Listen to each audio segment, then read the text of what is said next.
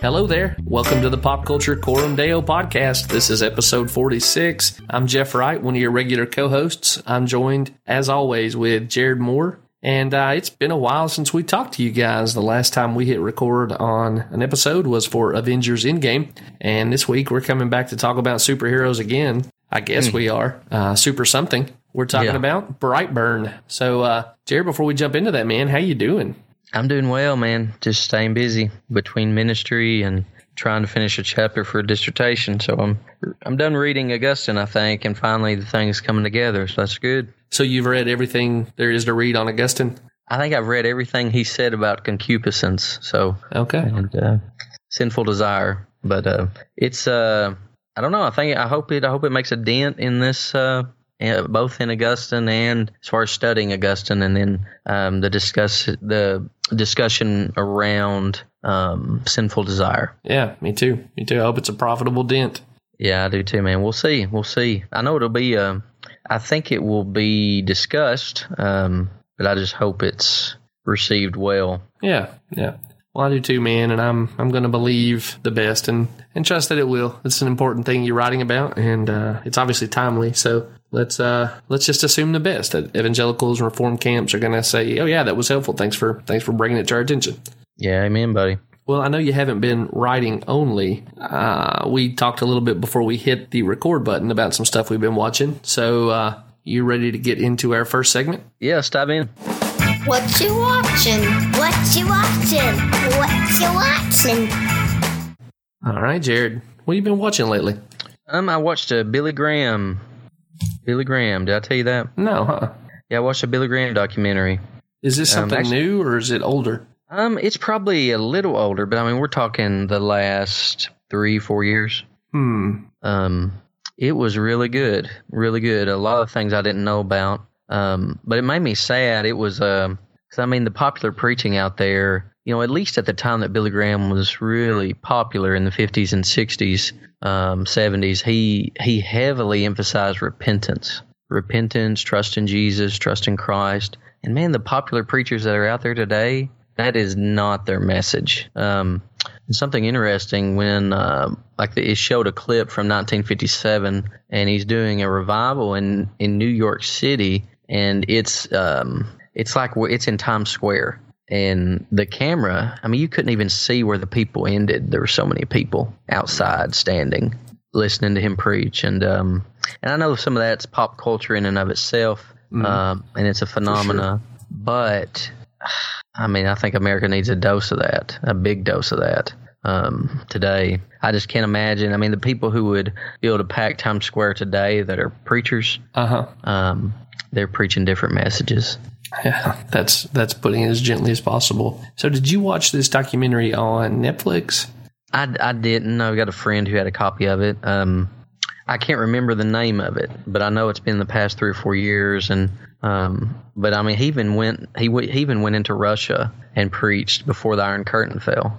Yeah, I think I'm aware of that. I read probably the first autobiography I ever read was his, and I didn't realize at the time. I was just a kid. I mean, I was probably, I don't know, early high school.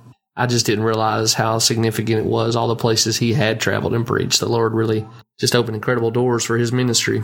Oh, yeah. I mean, it had to be a God thing. There's a Netflix documentary called Billy Graham, An Extraordinary Journey. And I say a Netflix one. There's a documentary available on Netflix called Billy Graham, An Extraordinary Journey from 2018. That's possible. That may be it. Dude, how you going to come on here and tell us about a documentary about a believer that sounds so good and not even know the name, man? I'm telling you. I know it. I'm sorry. Yeah, I guess there's more than one documentary on Billy Graham. But as far as where his ministry was opened up and everything, he's one of the few who seem to actually handle fame well. Yeah. Like with humility. He also handled it carefully. I mean, everybody, we may have talked about this issue on the podcast before, but, you know, it's gotten really cool to make fun of Mike Pence for not meeting alone with women who aren't his wife. Mm-hmm. And I mean, it's cool even among like evangelicals. I read On Reading Well by Karen Swallows Pryor, and in it, she takes a shot at the idea. But he got that from Billy Graham, best I can tell. And, you know, belittle it all you want, but there's no scandal attached to Billy Graham or Mike Pence for being involved with stuff sexually they shouldn't be. Right, and that's kind of what separates Billy Graham from so many others that have come after him. It's going to sound weird, listener, but he could have got almost any woman he wanted because of the celebrity attack. Not any woman he wanted, right? There are godly women, obviously, but there is an attraction to fame that is out there that women flock to, both men and women flocking to. I don't know why. There's an allurement. I mean, I say that because I remember I was watching a documentary about some weird psychic guy, and he was actually claimed to be a believer, which, how does that fit together? But he had to hire somebody just to keep the women away from him. And he was like in his 60s. Yeah, it's just a strange phenomena that fame can provide those opportunities for sin, and you got to be able to fight those. And Billy, man, it seemed that he fought those faithfully for, man, I don't know, 60 or 70 years. It is wild to think that there is there's someone in history like Billy Graham. I mean, I guess it's way before the dawn of the internet, at least in terms of the height of his popularity. But it just seems like a Billy Graham could not exist anymore. And it's kind of weird that that Billy Graham existed ever. Yep. Yeah, absolutely. I mean, that's what's so. It made me sad watching the documentary, and I looked it up. It is The Extraordinary Journey, and so you can find that on Netflix, listener, if you want to watch it. Okay, thank you. But it is sad. It is sad. It made me sad watching it because America, and I realized a lot of that was pop culture Christianity, but there was a lot of morality and public distaste for immorality that came with that. There was a social consciousness, at least somewhat back then, and Billy. That documentary really emphasizes, like, he tried to help end segregation. Like they segregated some of his revivals, and he told them to remove the ropes, and they wouldn't. So he actually walked down and removed them himself. I mean, he was on the right side on so many issues. Sure. And I'm just thankful for him. I mean, I know there are things later in life that I disagreed with on his theology, but for so long he stood the reason why inerrancy gained so much influence at a time when, and people are still saying today, you can't believe all of the Bible, and you're going to have to compromise. You're going to have to change. You're going to have to be an intellectual or whatever. You know how they frame it? They frame it like they're so smart or whatever. When I look at church history, listener, before the 1500s, there was virtually no one who disbelieved the Bible and Christianity. In the West, right? We're not talking about China. I'm talking about even in Africa. I'm talking from the Middle East all the way to the Reformation. Sure. The scriptures virtually went unquestioned as far as their authority. And that's not an exaggeration. I mean, when they use terms like infallible, they meant that the Bible literally cannot err. That's what infallible means. It's actually a stronger statement than inerrant. Inerrant means that the Bible does not err. But it was an epistemological statement that because the Bible is God breathed, right? It's infallible. Because God cannot err, the Bible cannot err. His word cannot err.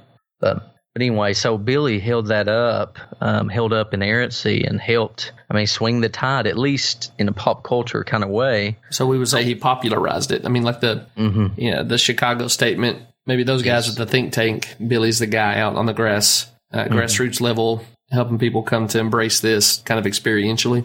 Yes, and actually probably a lot of those guys who ended up, part of the Chicago, I bet some of it was due to Billy's influence, at least over their churches and Southern Baptist influence as well. And actually, he's probably responsible for the conservative resurgence. Because that was a grassroots movement primarily. Right. And why were the churches still conservative when the seminaries were shooting out pastors who weren't? He was America's pastor. There are times when it's better for a if your pastor is preaching error, sometimes it is good to have another pastor who you have more respect for, that you lean on. But just go to a different church. I try to fight the battle pretty hard for you don't leave your church unless it's bad doctrine or immorality. But Right. if your pastor doesn't believe the Bible, that's bad doctrine, and you should go to one that does. Mm-hmm. Yeah, or try to get him, if there's enough of you there, try to say, we disagree with what you're teaching, hold him accountable, like the church at Galatia should have done. Yeah, that's true. But anyway, so I really enjoyed that, listener. Watch that documentary. Watch it with your kids. I made my kids sit down and watch it.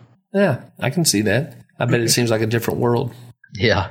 I also watched, I've been watching this documentary on, ironically, I heard it on Glenn Beck. So when I drive to work, sometimes Glenn Beck's on, sometimes Dave Ramsey's on. And so I'll just have the talk radio on. And just for the record, listener, I hope this doesn't offend you, but I am not a fan of Glenn Beck.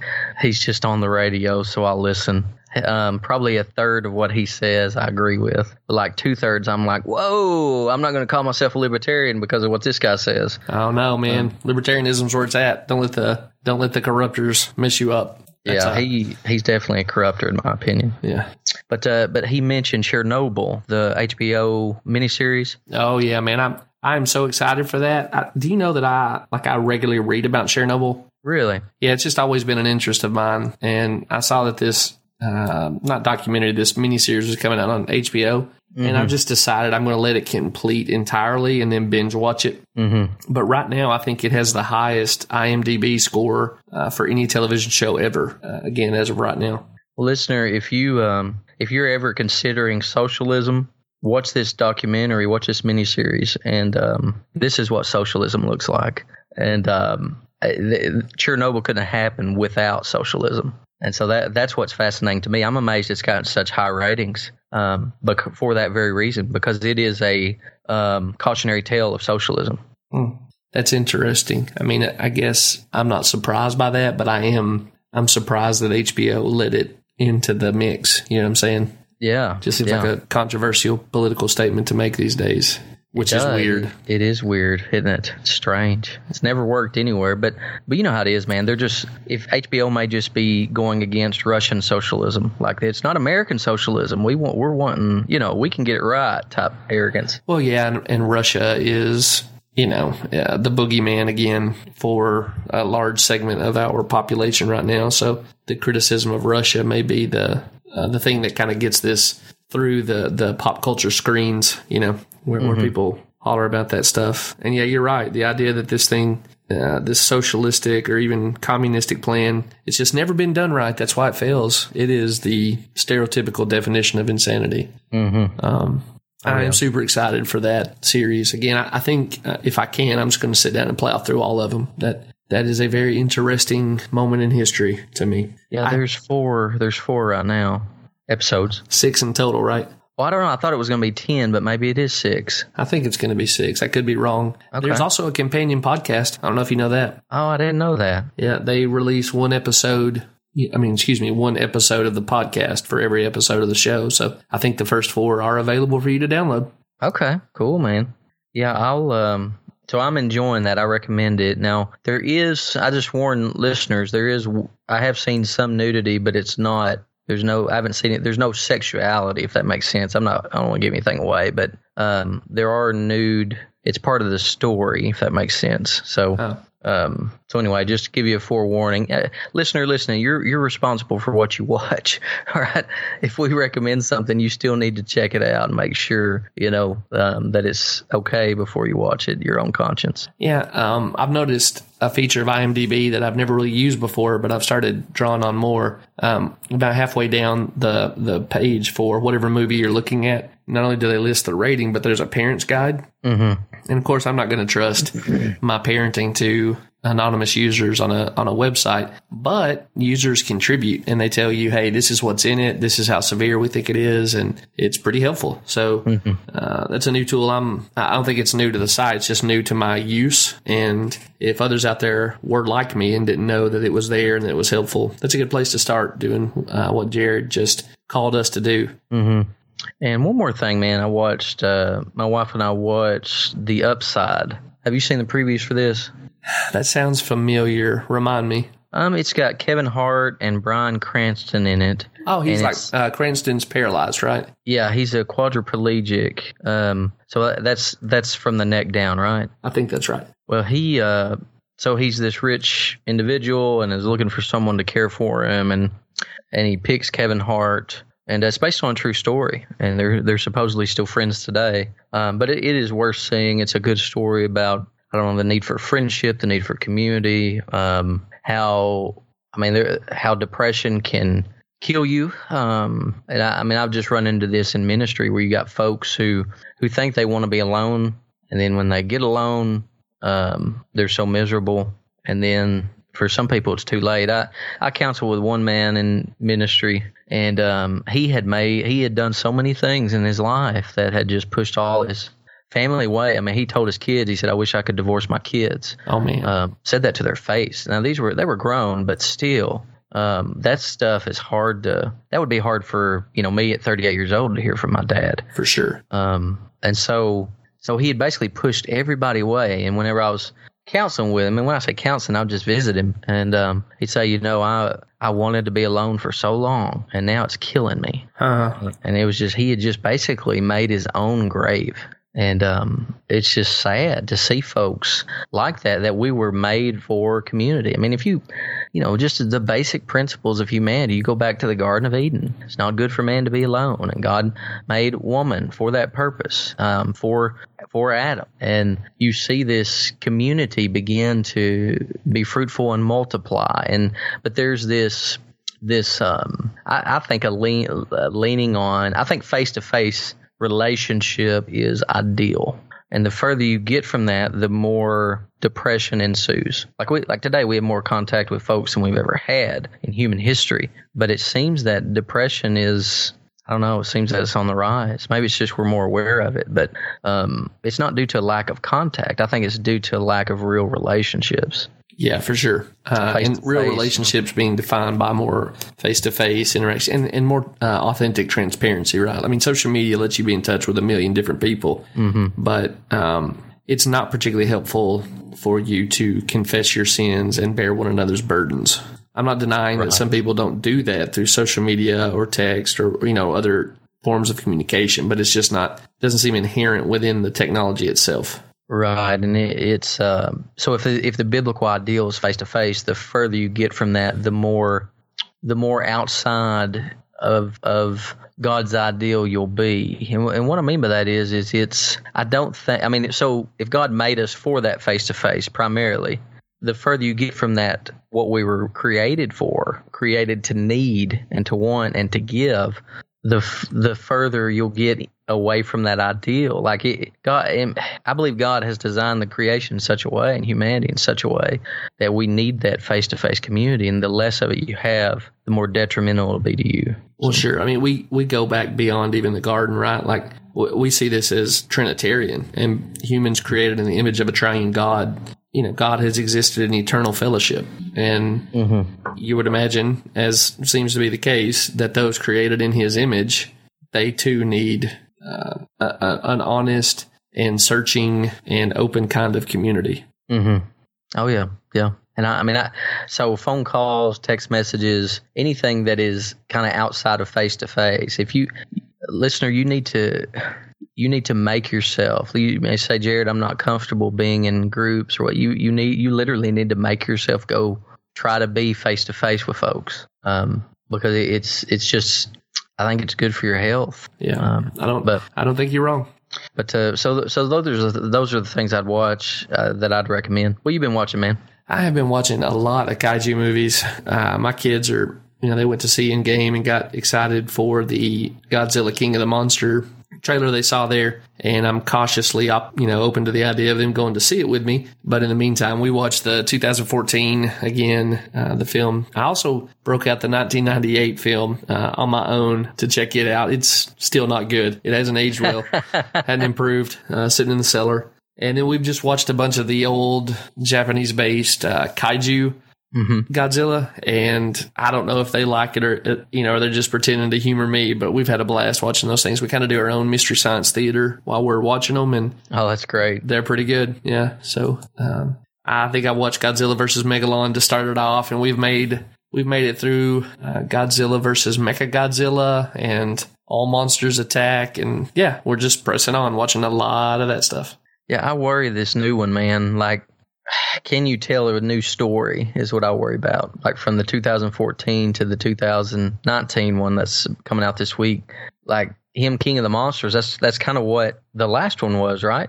Yeah, it certainly does set it up. I just think they're going to throw a lot more kaiju creatures into the blender, and we're going to get this monster named Ghidorah, which is kind of Godzilla's archenemy, and him alone is enough to really put me over the top. I mean, I would sign up to watch him just fight, the monster of the month, but Ghidorah is kind of his Joker. And then there's Mothra as well. Mothra's going to be in this. If anything, I'm kind of worried it's going to make the mistake of some of the 90s superhero movies where they dumped, they'd put Catwoman and the Riddler in a Batman movie, or they'd put Venom and Sandman in a Spider-Man movie. I kind of wish they would have saved a couple of these guys.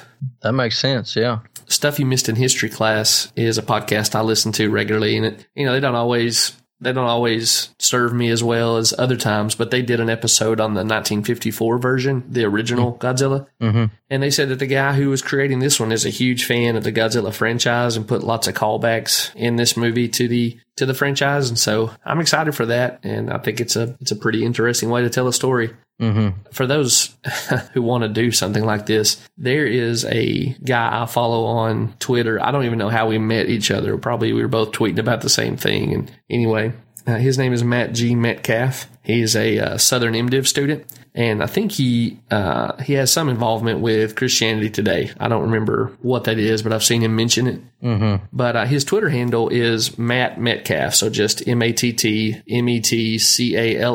Mm-hmm. And for the last month, he's been like live tweeting through rewatching all of his Godzilla movies. And those are pretty good threads to read. They're quite fun. So anybody who wants to gear up for that new Godzilla movie, go check out Matt Metcalf and look down through his timeline to where he starts talking about his Godzilla collection. I think you'll enjoy the read. That's cool, man. That's really about it, though, man. We have been locked in on Godzilla and just what you and I watch for this podcast. Oh, actually, no. Sorry to be all over the place. We have been watching the latest season of Fargo. Do you ever watch Fargo? Yes, yeah. I've been a fan of Fargo. They know how to do drama, man. Yeah. Now, this one has Ewan McGregor in it, so I'm automatically just pumped up for that. Mm-hmm. And he's playing twins. Mm-hmm. So it's it's been great in terms of storytelling and acting. Absolutely great. But they have ratcheted up the sexual content and done some really gross stuff. It's made for TV, so it doesn't have actual nudity. But the stuff that they have done is like right up to the line of being too explicit for me to recommend on the podcast. So I'm not going to recommend it, but I am owning for the record that I've been watching it. And man, I really want Ewan McGregor to be in more stuff, and I specifically want him to be in an Obi-Wan Kenobi prequel. I need that to happen ASAP. Yeah, there you go. Maybe he'll be in is it live action, what Disney's doing, or is it cartoon? The Mandalorian thing?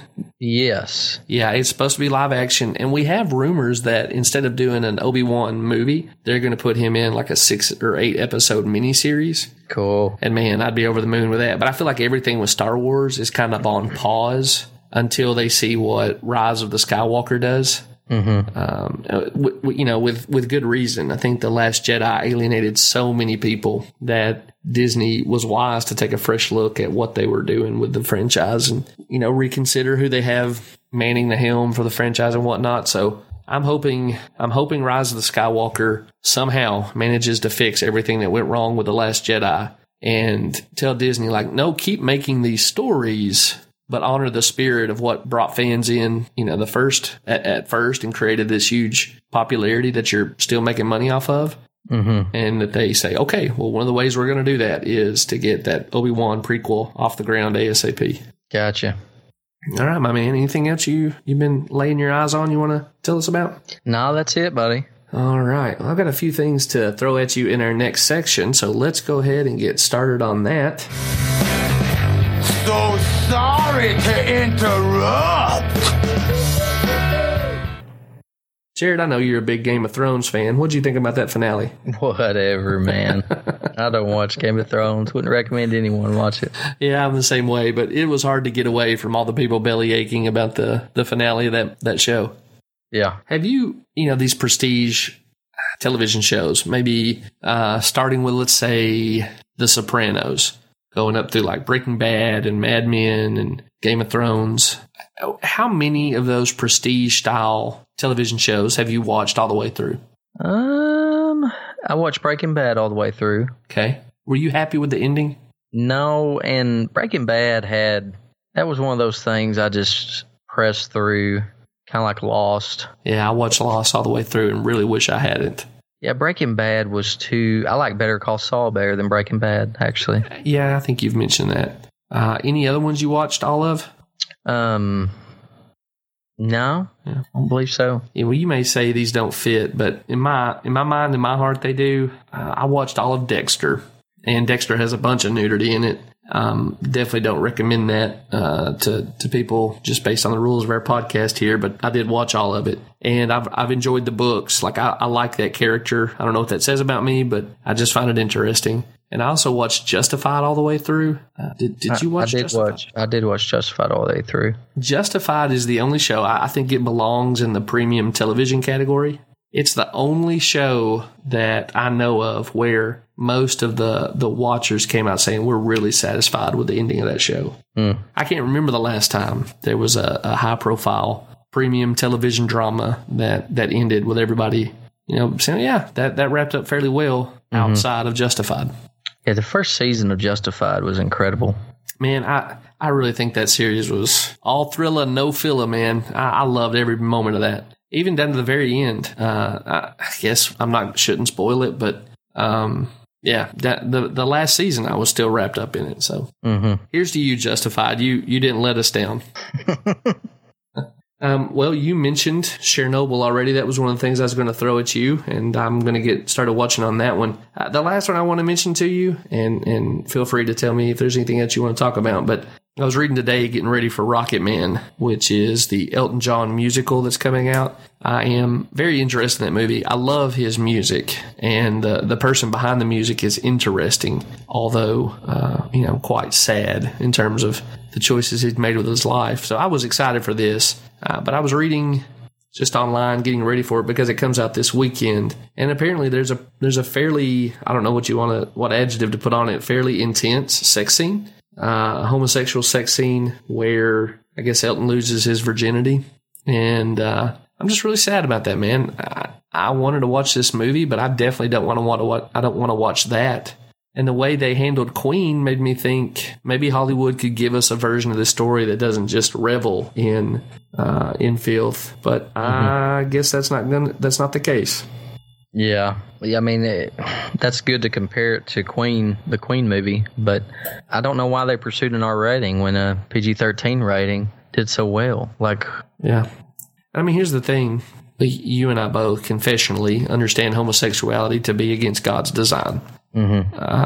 But I also don't want to watch a heterosexual scene where somebody loses their virginity. Those things can be alluded to. Those things can be referenced without having to be wallowed in. And it just seems like a dumb move because I'm assuming, whatever statement they want to make with a movie, they also want to make money. Yeah. And there's a segment of the population who's going to be alienated. I'm not saying it's going to kill their box office, but I am saying in a way that, as you just mentioned, the Queen film didn't suffer from. They're just going to chase off a big chunk of their potential buyers. It's a weird, disappointing decision from multiple different angles. Well, having said that, the one other thing that's happened since we recorded that I'm really interested in is the Tolkien biopic, but it didn't come anywhere near us. And so I guess we'll wait and see that one on Redbox or Amazon Video or something. I had similar worries with it. I thought maybe they would mishandle, Tolkien's faith. But one of my colleagues at the school I teach at, he went and saw it, and he said that really they chopped the movie off before Tolkien got really serious about his faith. It basically takes him up to his participation in the war. And that, he said, of course, his faith is not central to the movie, but it's also it's set in a part of his life where his faith wasn't particularly, I don't know what the right word is, active or whatnot, which, is a less worse version of what they could have done. But I still think when you make a movie about Tolkien, you kind of ought to include that he was a very committed Catholic Christian, It seems strange. Yeah, it is strange. It is strange. It's like we can't. We just need to be able to control the stories, man. Yeah. Give us more Christian creatives who will take that material and really wring the most interesting version of it out. Mm-hmm. Well, anything on your mind about pop culture that we didn't get a chance to cover here? No. I saw that a transgendered man just won a female track competition, NCAA. Did you see that today? I didn't see it today, but man, I feel like we get another one of those stories every week. I mean, women athletics are going to be destroyed by transgenderism. It is. And I am so surprised. I think we've talked about this before on here, so I won't belabor the point, but I'm just surprised the strong advocates for women's sports have laid down so easily.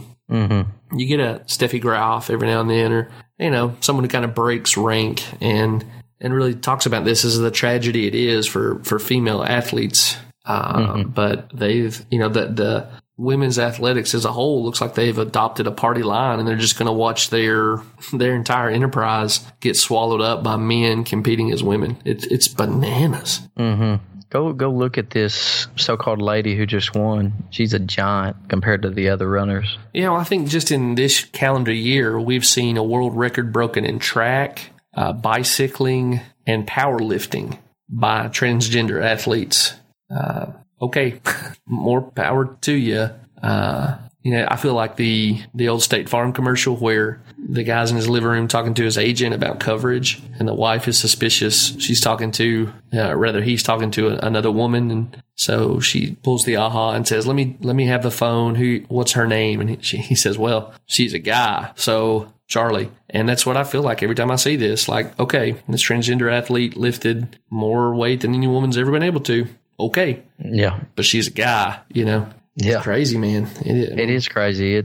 I'm surprised that the feminists have just laid down, like, you fight and fight and fight for the definition of femininity, that women are just as strong as men, can do anything that a man can do. And then all of a sudden, now men can just self-identify as women, and boom, femininity's gone. Like, there is no definition anymore. It just blows my mind. Like you fight and fight and fight for women, and then all of a sudden, now I could be the definition of femininity. If I just self-identify, it's just crazy.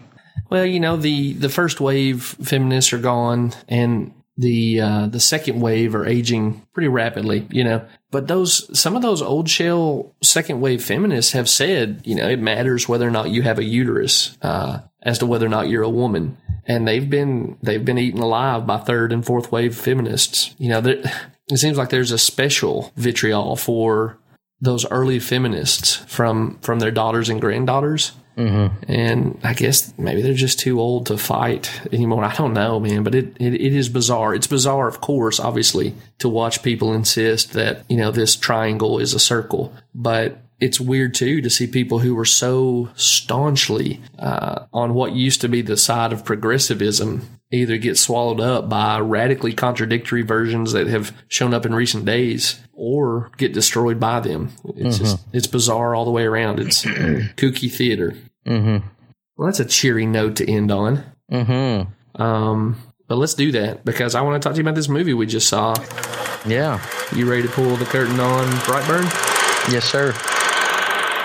All right, man. So it's been a minute since we talked. I'm going to remind everybody the deal. We are about to read a description of the synopsis of Brightburn, and as soon as I get done with that description, we're going to be in full-blown spoiler territory. So if you keep listening after the plot synopsis, we'll assume you're happy to hear details of the plot. And if you're not, then hit pause, go watch the movie, come back and listen to the episode, and we'll pick up the conversation there. So here we go, Jared. Let's get this from IMDb yet again, serving us. Their plot synopsis comes in the form of a question. What if a child from another world crash-landed on Earth, but instead of becoming a hero to mankind, he proved to be something far more sinister? Anything missing from that synopsis? No, that sounds good, man. Yeah. So it's Superman as a sociopath, right? Yeah. Yeah. What conscience issues would you highlight for our listeners here? What might trouble someone watching this movie? Very severe violence, like grotesque. I mean, this movie had too much gore in it, and I say too much. It's not that there was a lot, but there were 2 or 3 scenes that were seriously gory. Yeah, surprisingly so. Yes, like look away from the screen, gory. And just I don't know if your conscience is sensitive to, I mean, he murders both his parents. So, I mean, if your conscience is sensitive towards things like that. And we're not saying it's a bad thing if it is. Right. Because that's pretty, fratricide. That's a big deal. Yeah. Yeah. And so I think those are the major ones. There is some language, I believe, but the violence was what stuck out to me. Yeah. Yeah, I'm with you. The language in some ways is surprising because we're dealing with the idyllic Kansas farm community that is so built into the Superman origin story. Mm-hmm. But, the dad will drop some F-bombs here and there, and, it's noticeable for how out of place it is. Yeah. There is this really awkward scene where the dad is talking to the son about puberty and masturbation and stuff like that. You mentioned there's a lot of gore. This movie is super, super filled with body horror. It's a legit scary movie. And it's not, it's not Saw or an Eli Roth movie, but just knowing that it's a bad guy superhero movie, it's pretty surprising how gory it is. So I just want to highlight that for our listeners. Mm-hmm. And I think that's about it. The other thing we do, guys, we compare these stories against the way God's telling his story. So we talk about creation and fall, redemption and glorification, and then we do some analysis questions. If you've been listening to us for very long, you'll know what we do. And if you don't, go back and check out our archives. Find a movie that you enjoy that we've covered. Go back and listen to an old episode, and you'll get a further explanation of our process here. But anyway, That's the way we do what we do. And Jared, what do you see as the goodness of the world of Brightburn here? Probably the goodness is the mother and the father, right? Trying to love this child, especially the mother. I think she really is a mom who wants to believe the best and have her kids back. Right, and attempt to love him even when he's done great evil.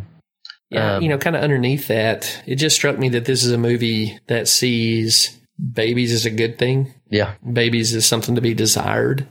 Babies as something that, when they aren't present, the people feel their absence. Mm-hmm. It understands that like married couples reproduce and desire to do so. And I mean, I get it. This is no traditional family statement movie. Mm-hmm. But for the story to make sense, they have to kind of lean on those traditional elements. Right. This couple can't procreate. They really want a baby so bad that when this thing drops out of the sky on them, they see it as this, incredible gift. And it harkens back to a time when culturally we understood that babies were a good thing and getting a baby was a real gift. And they're not intending to do it, I don't assume, but the people who created Brightburn take us back to a world like that. Yeah. Even to a poor farmer, right? Poor farming family. Yeah. Well, it's probably pretty obvious, but let's talk about fallenness here. Yeah, fallenness in this movie is basically the kid. I mean, when he goes psycho, that seems to be what the fall is here. When he, him and his race start taking over the world. Yeah, there is this scene where the kid goes from basically a normal prepubescent child. But then his spacecraft wakes up, tells him to take over the world, and he becomes a full-blown sociopath. Mm-hmm. So this movie, I think it is playing with themes of deception and change. It also is telling us that, hey, guess what? It's a really bad thing when people who have the most power don't use that power for the good of their neighbors. Mm-hmm. So in that sense, for a movie about a kid who can fly and shoot heat lasers out of his eyeballs, it's pretty realistic about how the abuse of power works. Mm-hmm.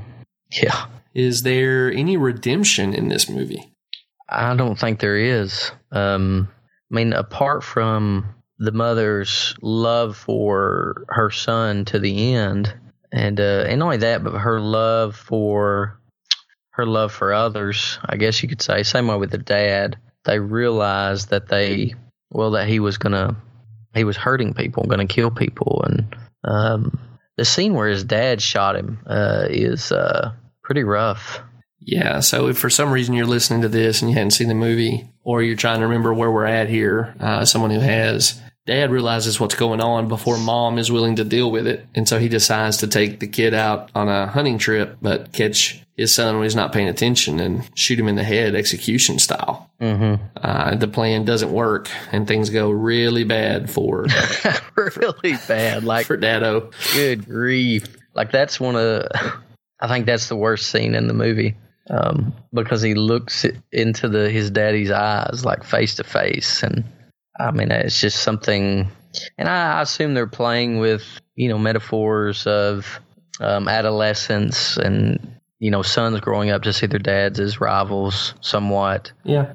To this kind of breaking away from the authority of both parents that is inherent in teenagers, because they're supposed to be turning into adults. Mm-hmm. And I think we need to see that as a good thing. But sin distorts that reality. And in this movie, it's not particular sin, but it's just the fact that this is an alien race, an alien creature, whose point is to take over the world. And I mean, it's interesting because that's exactly what teenagers do.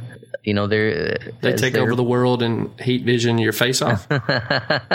Well, they do take over the world. I wish someone had told me before I reproduced. I mean, your children and my children will eventually take over the world, right? I mean, all children eventually grow up and become adults, and they're they will inherit the earth for a time anyway. Yeah.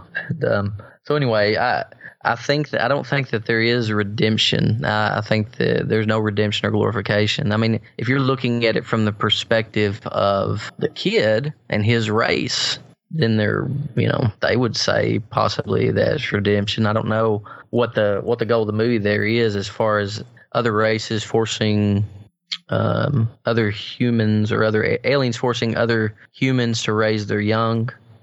Is that what took place, you think? Yeah, they tell that at the beginning. They reference wasps and bees, and I guess there's a species of wasp that they say in the movie has lost its ability to nest. I'm assuming it's some kind of evolutionary something billions of years, whatever. But then that species forces other species of wasps to raise its children before those children, I guess, take over the nest or whatever. And yeah, it's pretty clear that that's what's going on with this kid who's dropped out of the heavens. Mm-hmm. And Earth is the nest. And yeah, it's just it's really scary. I thought it was a really scary movie. But there is no. This is kind of a buckle up scary movie where it's safe to be scared. I don't know if there's any overarching. I don't know that the movie had anything to say per se. I've got a theory on that. I'll save it for a later analysis. Okay. No redemption. I'm with you, and as a result, there's no glorification. I mean, in fact, this movie just ends on an even darker note. Yeah. Everybody's gonna die. Sure. And I think I've mentioned it on here before. I don't watch a trailer for a movie that I know I want to watch. And I have been ready for a superhero horror movie for a long time. I thought Venom opened that door really well and kind of was a proof of concept. Mm-hmm. And there's this New Mutants movie that's supposed to be coming out, but that Disney has pushed back yet again, fourth time. It's supposed to come out in 2020 now, so that's going to be 2 full years after the original release date. Mm-hmm. But everybody said all along it's going to be a horror movie. So like when they said Brightburn superhero horror movie, I knew I wanted to watch it, and I watched only the teaser trailer. I think you said you did something similar. So I thought this was going to be a movie where mom is fighting some kind of inner programming to try to get the kid to choose good over evil. Mm-hmm. And I was wrong. I was deeply, deeply wrong. So I was thinking that the mother, just based on the previews, that the mother. Like I told a friend that I was going to go watch the movie after seeing the previews that I want to go see it because I wanted to see if the mother's love would win out. And yeah. Well, you have seen, sir, that it does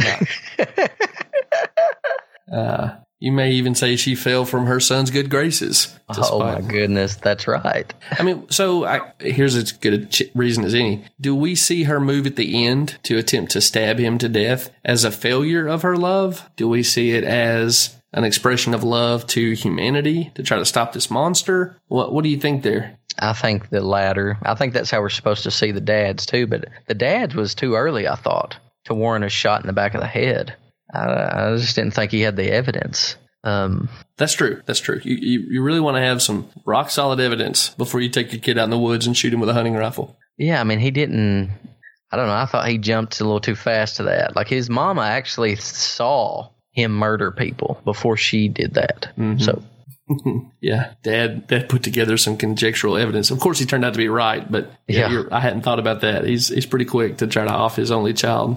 Yeah, can you imagine coming back? I was like, dude, how are you going to go back to your wife? Yeah, I shot him in the back of the head. Or the sheriff. Yeah. Sir, it's pretty clear. Forensic says this child was executed, gangland style. You're telling me that you fired upon a deer? Yeah, it would have been terrible. But even worse, he never got a chance to make that report to the sheriff. And he didn't even see the bees put everywhere like the wife did. Like, it was before he even got the phone call. She tried to call him and tell him. I mean, it was just based on his friend dying. And he thought that he knew that the son was lying. I mean, anyway. I guess they were trying to surprise us that he was trying to execute him. Dude, I felt from the moment he said, I'm going to take him camping, I was like, the game's on here. If they were trying to surprise us, I felt like they telegraphed it, which isn't surprising considering the kind of the clear beacon they said at the beginning about wasps that make their, fellow wasps raise their children. Mm-hmm. But if they were going for surprise, I don't think it worked. No. So, Jared, when you're watching this one, what's it like as a fan? Not as a fan, as a movie watcher. Where are you at in this movie while you're watching it? I guess I'm the dad freaking out over the kid. Like, I don't have a teenager yet, but I can imagine.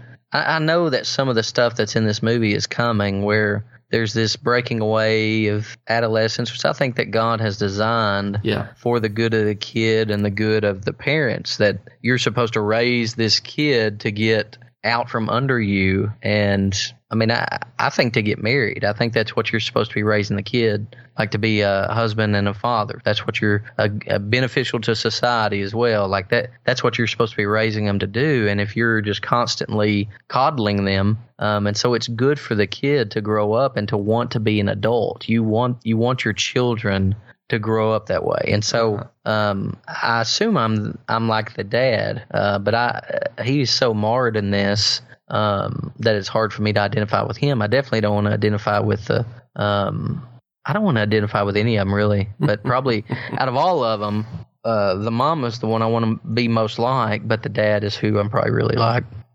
Yeah, I mean, as silly as it is to try to pull this from this movie, you kind of need both. You need a dad who's on guard, right, and a mom who believes all things. So, in some sense, both are doing what they're supposed to, just in a very distorted and ultimately foolish and evil way. Mm-hmm. I guess for me, man, I watch this as a comic book fan. It's not particularly hard to do, I guess. But I was just appreciative of how closely they followed the classic Superman origin story. Mm-hmm. And it's clear that mom and dad here, Elizabeth Banks and David Denman, I can't remember their character names. Oh, yeah. Kyle and Tori Breyer. They are Ma and Pa Kent. And the spaceship crash lands and there's a baby there, and they manage to make everybody believe that they've adopted a child rather than having one drop out of the sky. And they put the craft down underneath the floor of the barn, and they even make use of like the swaddling clothes that came out of the spaceship on the kid for his bedding, and it shows up in his costume. I mean, like, it is such a faithful adaptation of the Superman story that, I don't know, it almost felt, I mean, I guess that's what they're going for. It felt subversive that they're going to take this pop culture mythology that is so well defined and so oft repeated, and they're going to do counterintuitive things with it. I mean, this movie particularly, just the filters on the cameras and whatnot, it made it feel like watching Man of Steel, Snyder's first attempt at ruining Superman. And that was what I was struck with as someone watching this, just like they're really going to do this to Superman for real.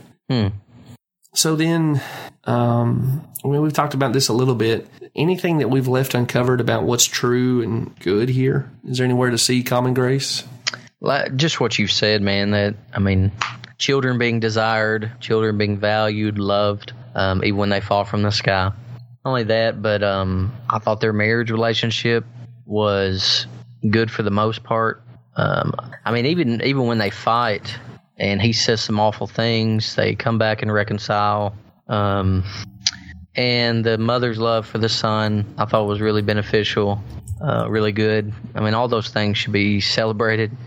But it's real. I don't know if this movie's nihilistic or what. But I'd say so. And again, I think it's what they wanted to do. You know, it's kind of built into the packaging. But this movie wants you to say like all that moms always have their kids back and believe the best and all that. Yeah, that's super naive and it's going to come back to bite you. Mm-hmm. So I do think at least cynical, if not nihilistic, is what this movie's ultimately accomplishing.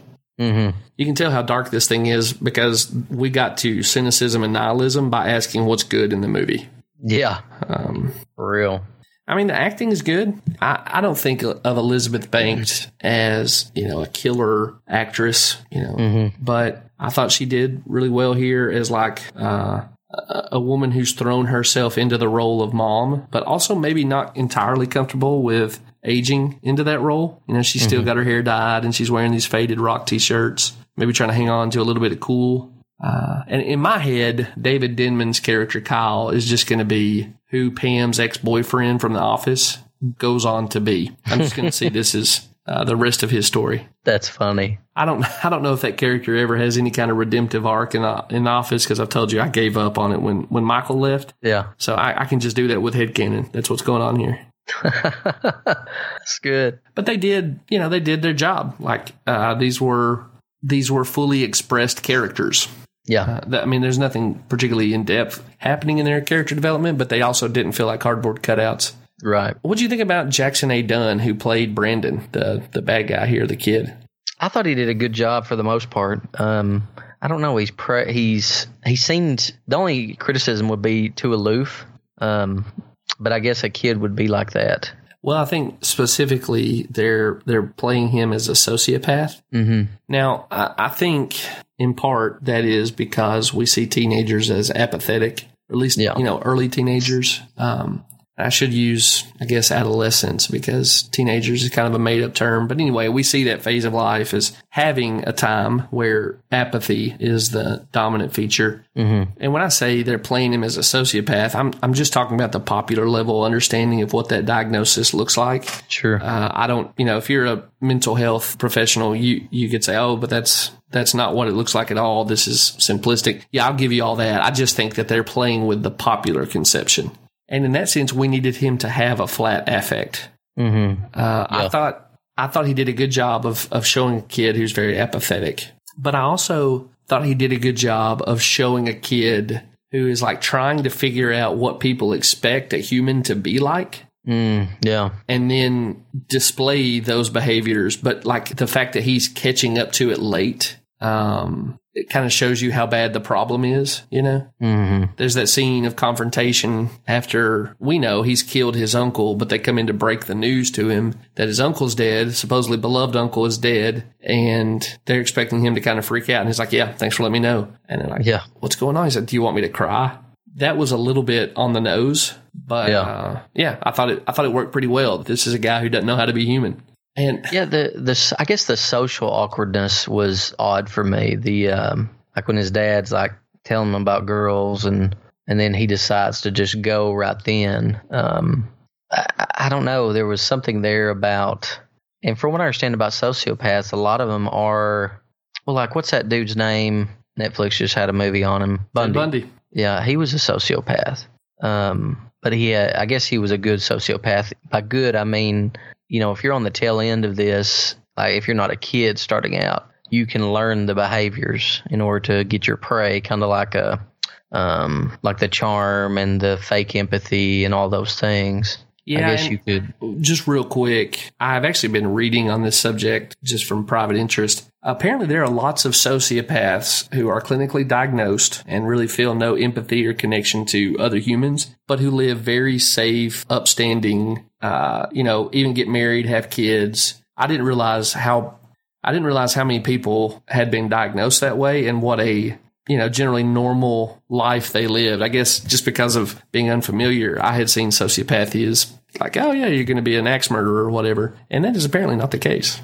You know what, that may mean that there's no such diagnosis as sociopath, or at least there may be something more objective that there obviously is something more objective they live by instead of by their lack of empathy. Lack of empathy, or I don't know, the whole diagnosed and what would even be scarier, dude, would be what if it isn't a real condition? What if someone, obviously people who aren't sociopaths, not every serial killer is a sociopath. What if it's just a seared conscience? Well, so again, I'm reading all this stuff at a lay level, and listener, if you know better than what I'm about to say, I would love to hear from you, because I'm really interested in this right now, and I would like to be able to ask you some questions too to help my understanding. But some of the stuff I'm reading that is coming from peer-reviewed sources seems to indicate that what we call sociopathy may be a product of failed socialization. Children who, particularly as infants, aren't experiencing enough human contact and whatnot. But there's also some people with impressive letters and qualifications attached to their name who are saying that there is something, it appears, about the way we use social media, particularly as we expose kids to it earlier, that cultivates the traits that we diagnose as sociopathy. And so just enjoy that sweet thought right now. This alien race is going to use Brightburn to colonize our planet. It could be a story about Google. Oh, that'll bless you. Yeah. Yeah, Google, Instagram. Facebook, exactly. Facebook and Instagram are the same thing now. So anyway, there's some disturbing stuff out there about the way that social media doesn't just desensitize us, but particularly the younger you're exposed to it and use it regularly, the way it cuts off our ability to empathize. So.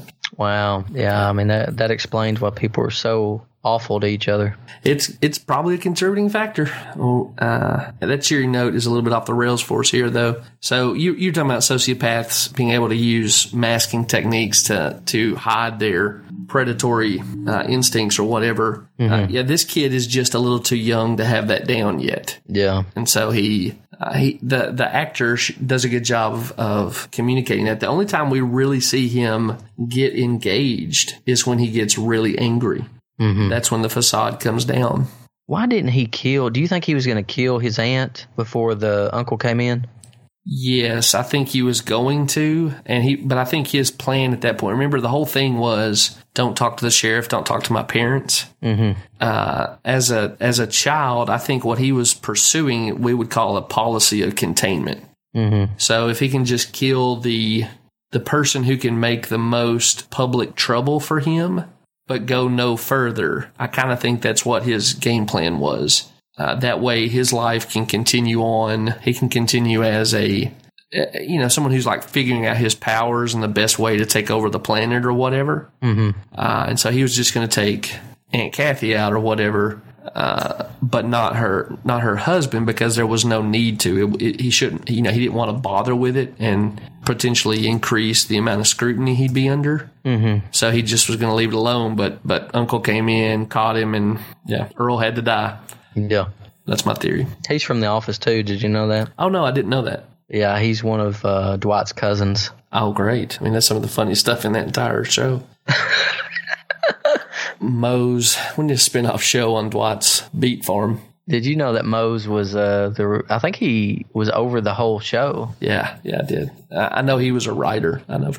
Speaking of, before we leave Jackson A. Dunn, though, did you know he was in Endgame? Which one was he?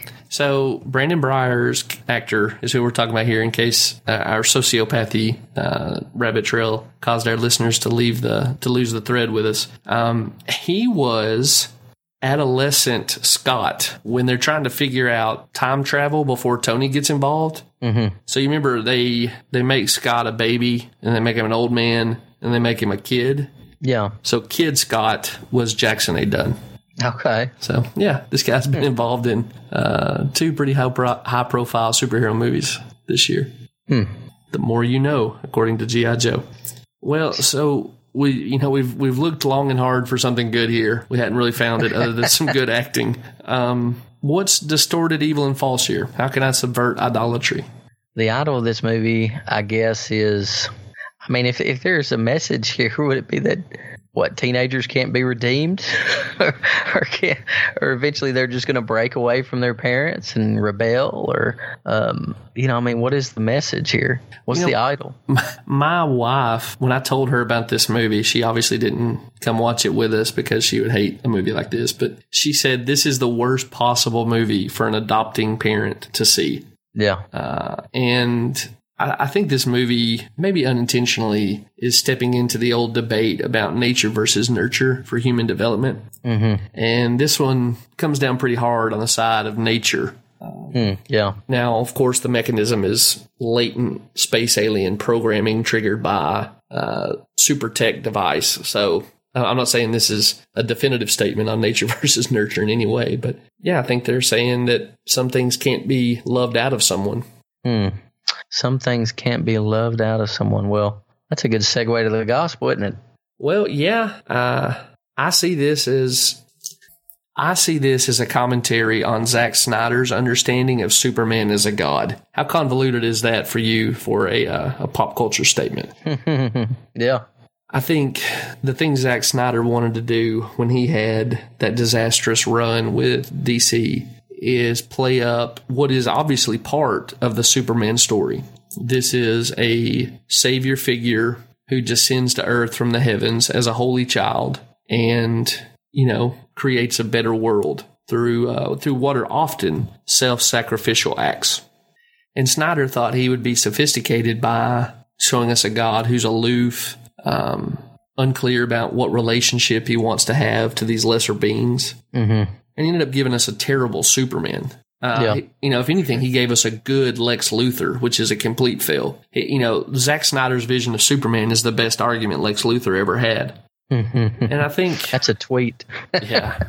I mean, I don't want to kick the guy while he's down, but I'm just happy that Zack Snyder's not making superhero movies anymore. At least none that I'm going to watch with characters I care about. But David Yarovsky, who directed this, and James Gunn was heavily involved as well. I think they're doing some of the same stuff. So what if God isn't just ambivalent? What if God is actively hostile? Mm-hmm. And yeah, this movie leaves you, just deeply disturbed. So the problem with Snyder's Superman is pretty obvious. If Superman's not the best among us, he's terrifying, and we do need to have some kind of weapon to use against him. That's why I said he's the best argument Luthor ever had. There's nothing that this world can do against this Brightburn character. Right. And I do think we're helpless. Yeah. And I mean, the movie ends in the bleakest way possible. It's not just that this guy is indiscriminately killing whoever he wants, right? We get that Michael Rooker playing a YouTube Rachel Maddow or something like that, like a wide-eyed maniac looking at the news.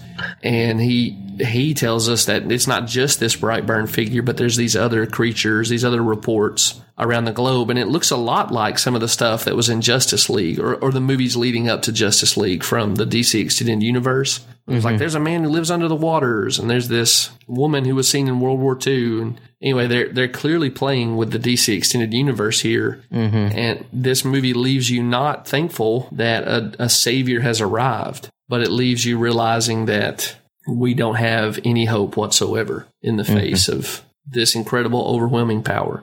Yeah. So you tell me how you would connect it to the gospel, and then I'll tell you how I've been thinking about it on the backside. Yeah, I think this movie just presents the devil. Like, if the devil, if it goes against the yin yang stuff, that if it doesn't tell us anything about God, it tells us about a being who's greater than us, more powerful than us. If that being was set loose on mankind, if God was not, I don't want to say pulling the strings of the devil, but he delimits the devil's power, sets the boundaries. And so he's only permitted to do what God permits him to do. And it's fast. Just for our listener, I think you said God delineates what the devil can do. Yeah, delimits. So delimit sets the boundaries is what I mean. Well, wouldn't delimit be remove limits? I don't believe it is. Okay. I think delimit is setting limits. Down. Okay. Yeah, I think so. The idea that we are working from is that God constrains what the devil can and cannot do. He may have natural abilities that go beyond what God has authorized him to make use of, but nonetheless, he's operating on God's leash. Am I right? Right. I mean, you think of the things that he did to Job's family, fire falling from the sky, tornado. I mean, these supernatural things that the devil evidently can do if God permits him to do. It is terrifying, and I think this being is. I mean, I think they might be trying to present a God, but what they're presenting to me is the devil. And it's interesting that when you look and you read the New Testament, you realize that the devil sealed his own fate by having God the Son incarnate crucified. The Bible even says that the devil entered Judas before Jesus was betrayed.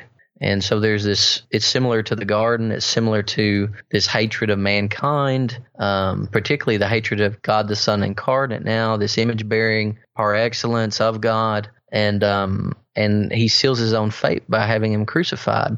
And so, one, I'm thankful that there is no yin yang. There is no equal good and equal evil. There is supreme good, and then there is evil that is permitted for a time. Mm. I mean, we know, you read the Bible and you can know how it all ends. Eventually, this Brightburn character is going to be in the lake of fire, sure, for all eternity.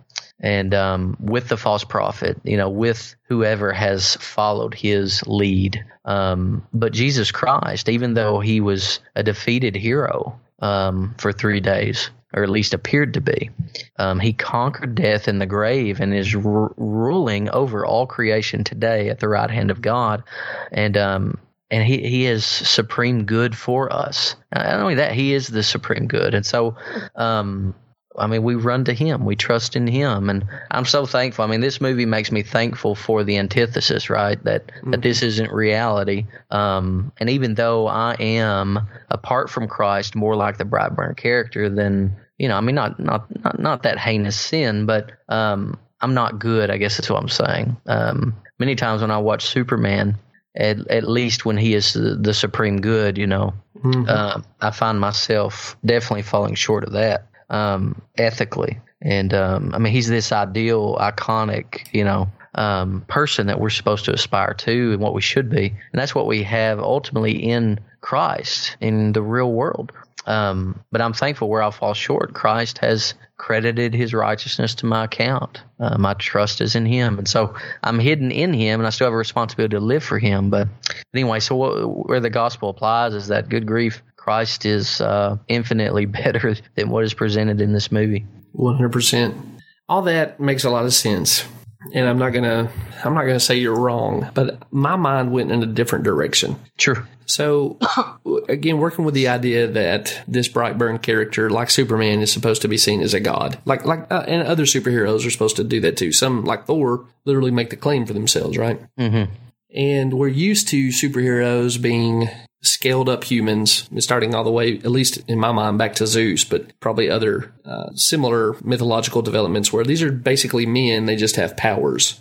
But we tend to, at least in the West, in our day, want these lesser mythological beings to be morally upright. And so they do good rather than evil, and specifically they work for the good of humans rather than, things that are harmful to humans. Mm-hmm. And obviously, Brightburn is doing things that are objectively evil. He doesn't just kill, he tortures. Mm-hmm. And he relishes in the pain of the things that he is torturing and killing. So I'm not saying that he is good, but if you could just strip it down to, is God treating me with favor or treating me with opposition? That's what Brightburn is. He's a god who's visited planet Earth and is opposed to it. And it made me think of Brightburn as this dark expression of what it would be like to live only under God's judgment. That, if you could take off that Brightburn was masochistic, and it just turns out he's a superior being, and his dad tried to shoot him in the head, and, he's got this teeming world of creatures that look like him but are infinitely beneath him. And he just decides, you know what, you're just not worth keeping around. It starts to sound like what we deserve. You get what I'm saying? Yeah. And so again, there's every disconnect between what Brightburn is and what the Holy One of Israel is. So I'm not trying to draw this line too quickly, but in the same way that you're right, that like it's kind of God to limit what the devil can do to humans. Brightburn also, after a few days chewing on it, made me think it's a pretty good gateway into how hopeless it would be to be a sinner in the face of a holy God and to be experiencing their wrath. I mean, what can you do? Right. There's nowhere to hide. There's no strategy you're going to hit upon that's going to protect you. You're not going to be able to sneak a fastball past him and stab him in the back. I guess it leaves me really thankful for grace. Particular grace, absolutely. Redeeming grace, 100%. But also common grace. Just that God isn't entertained by destroying people who deserve to be destroyed. As odd as it sounds, I came away from Brightburn being like, I'm really thankful God makes it rain on the just and the unjust. You think I'm off the deep end too far here to make a likening between God's holy judgment and Brightburn? Is that blasphemous? I don't think it's blasphemous. I mean, you're basically trying to remove the evil from... it, I don't know the word I'm looking for. It might be a little contrived, from the author's perspective, right? But sure. But no, I mean, you're right. I mean, God's holy justice. I mean, just looking at Brightburn as this all powerful, or at least a being that can do supernatural things, and you're at his mercy. I mean, that's how it will be. And that's how it is. We're just fictitiously walking around like it's not that. Like we're not conscious of it. I guess it can make you think of Edward's Sinners in the Hands of an Angry God. Absolutely. Absolutely. Because, I mean, when he flies his mom up to the clouds, she is the sinner strung by gossamer thread over the gaping pit of hell, right? Yeah. I mean, it's very Edwardsian. Yeah. So either you see the devil, which is appropriate, or you see a reason to be thankful that God does not treat you as the lesser being who deserves to be destroyed, that you actually are. Yeah. Well, I don't know if that's a positive note to end on or not, Jared, but I think that's the one we're going to end on, buddy. Yeah, I think so, man. You got anything else to add? I enjoyed the movie. Now, the movie was unique. Yeah. It did what you wanted, right? Yes. Or I say they did what they wanted. They told us a story of the horrifying idea of a god of a superhero who's a sociopath. Yeah. Yes, and it is it was good to sit down and have to wrestle with. I mean, it makes you more thankful for Superman as well, like the actual goodness of the characters, right? It does make you thankful for them as well. But anyway, I still enjoyed the movie. It's not one I'm going to buy or anything, but I hope they make a franchise about it. And honestly, dude, I would like to see the real Superman and this guy grown up meet each other. Yeah, they've done some of this stuff in the comics. So there's an Elseworlds title called Red Sun where Superman grows up in Russia. There's another one where what happens to Bruce Wayne happens to him. Like he falls in Gotham and Thomas and Martha adopt him rather than them having, Bruce by procreation, and he watches his parents die. And so he comes to grow into this wrathful Avenger type character. But there are dark versions of him. There's the Injustice Ultraman and whatnot. And sometimes he and the real Superman have to fight. Or, there's the Injustice video games that have become comic books too, where, Superman turns evil. And what do you do with that? Sony, I think, has still a few rights left for some of the Marvel characters. But I would love for them to get these characters who are clearly references to Superman, but that are held by different publishers. So Alan Moore had a run with this character named Supreme, and Supreme is a knockoff of Superman. But Alan Moore wrote him as, this is what I would do with the Superman character while he was writing for that company. I think it was Image Comics. Rob Liefeld created Supreme. So he's more of an independent character. I'd love to see a pastiche for Superman show up in Sony, like Sony to option Images or whoever's got the rights, and have a good Superman show up to fight Brightburn too. It'll never be the DC version, but it would be sweet to see a version of that show up. And I think the movie hasn't made a ton of money. I think it's at like 10 million right now, which means it's made its budget back plus some. But they're clearly setting up a possible universe for this one. And man, I'm ready for it. If they want to make that, I'm going to show up and watch them. I'm like you. I enjoyed the movie, as weird as that is to say. It's legitimately scary. And I'd like to spend some more time being able to watch this universe without having to live in it. Yeah. Yeah, and I mean, even a Justice League fighting the bad Justice League would be pretty cool. For sure. So you hear that, Hollywood? Get on it. That's right. All those Hollywood execs that are listening to our show. That's right. We're giving you $1 billion ideas here, guys. For free. Because we're big-hearted. All right, my man. Well, we'll put a bow on Brightburn. This coming weekend, Rocket Man comes out, which I don't think we're going to be able to review. Ma comes out, which there's some question about whether or not it has sexual nudity in it. But we've also got Godzilla King of the Monsters. So can I propose this to you? Let's plan on watching Godzilla King of the Monsters and reviewing it. Okay. But if Ma doesn't have anything sexually explicit in it, we'll do a double feature. Sounds good, man. All right, buddy. That'll be our plan then. Listener, we won't be gone quite so long this time, and so check your podcast feed. We'll be back to you next weekend, rather next week, with some stuff about these movies we've just mentioned. Until then, Jared, where can people find you outside the world of our podcast? You can find me on Twitter at Jared H. Moore. You can find me on Facebook at All's Truth is God's Truth. Got another podcast named All Truth is God's Truth. You can find Jeff and I on our Facebook group, Pop Culture Coram Deo Perpetual After Party. Come check us out, hit us up. You can ask questions and interact, and we've got a good community there. Absolutely. So we'd love to connect with you guys. We'd appreciate any reviews on Apple Podcasts or wherever else you're listening. Those things are helpful to us in knowing what you want from the show. And perhaps, although I guess I've seen that maybe this isn't strictly the case, might even help other people find their show who'd be interested in it. So if you got time and you're willing to do so, we'd appreciate you leaving us a review. Guys, hit us up, PCCD Pod on Twitter, Reddit, in addition to those places Jared mentioned. We'd love to connect with you. And until then, this is Jeff Wright with Jared Moore, reminding you to live every moment as if you are before the face of God. As you are. Absolutely. Talk to you next time.